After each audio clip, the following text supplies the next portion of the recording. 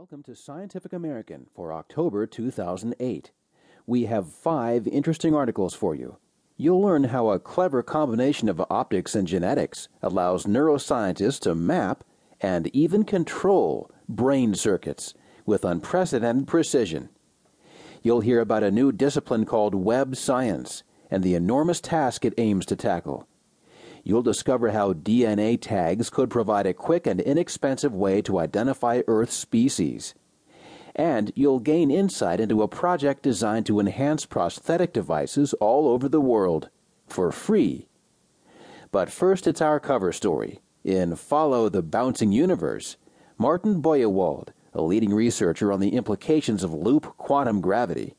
You'll hear how our universe may have started not with a big bang, but with a big bounce. Atoms are now such a commonplace idea that it's hard to remember how radical they used to seem. When scientists first hypothesized atoms centuries ago, they despaired of ever observing anything so small, and many questioned whether the concept of atoms could even be called scientific.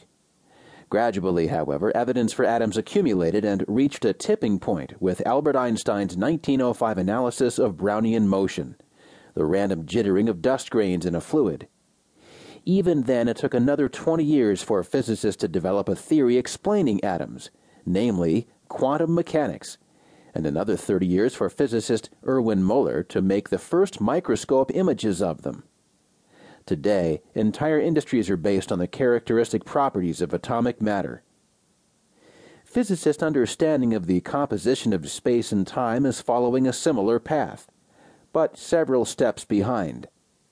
Just as the behavior of materials indicates that they consist of atoms, the behavior of space and time suggests that they too have some fine-scale structure, either a mosaic of space-time atoms or some other filigree work.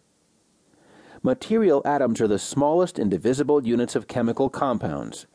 Similarly, the putative space atoms are the smallest indivisible units of distance.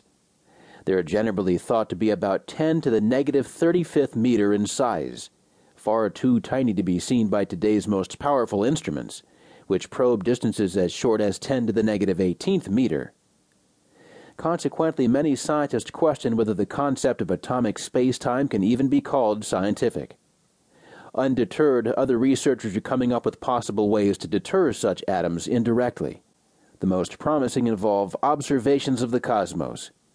If we imagine rewinding the expansion of the universe back in time, the galaxies we see all seem to converge on a single infinitesimal point, the Big Bang singularity. At this point, our current theory of gravity, Einstein's general theory of relativity, predicts that the universe had an infinite density and temperature. This moment is sometimes sold as the beginning of the universe, the birth of matter, space, and time. Such an interpretation, however, goes too far, because the infinite values indicate that general relativity itself breaks down. To explain what really happened to the Big Bang, physicists must transcend relativity. We must develop a theory of quantum gravity which would capture the fine structure of space-time to which relativity is blind. The details of that structure came into play under the dense conditions of the primordial universe, and traces of it may survive in the present-day arrangement of matter and radiation. In short, if space-time atoms exist, it will not take centuries to find the evidence as it did for material atoms. With some luck, we may know within the coming decade.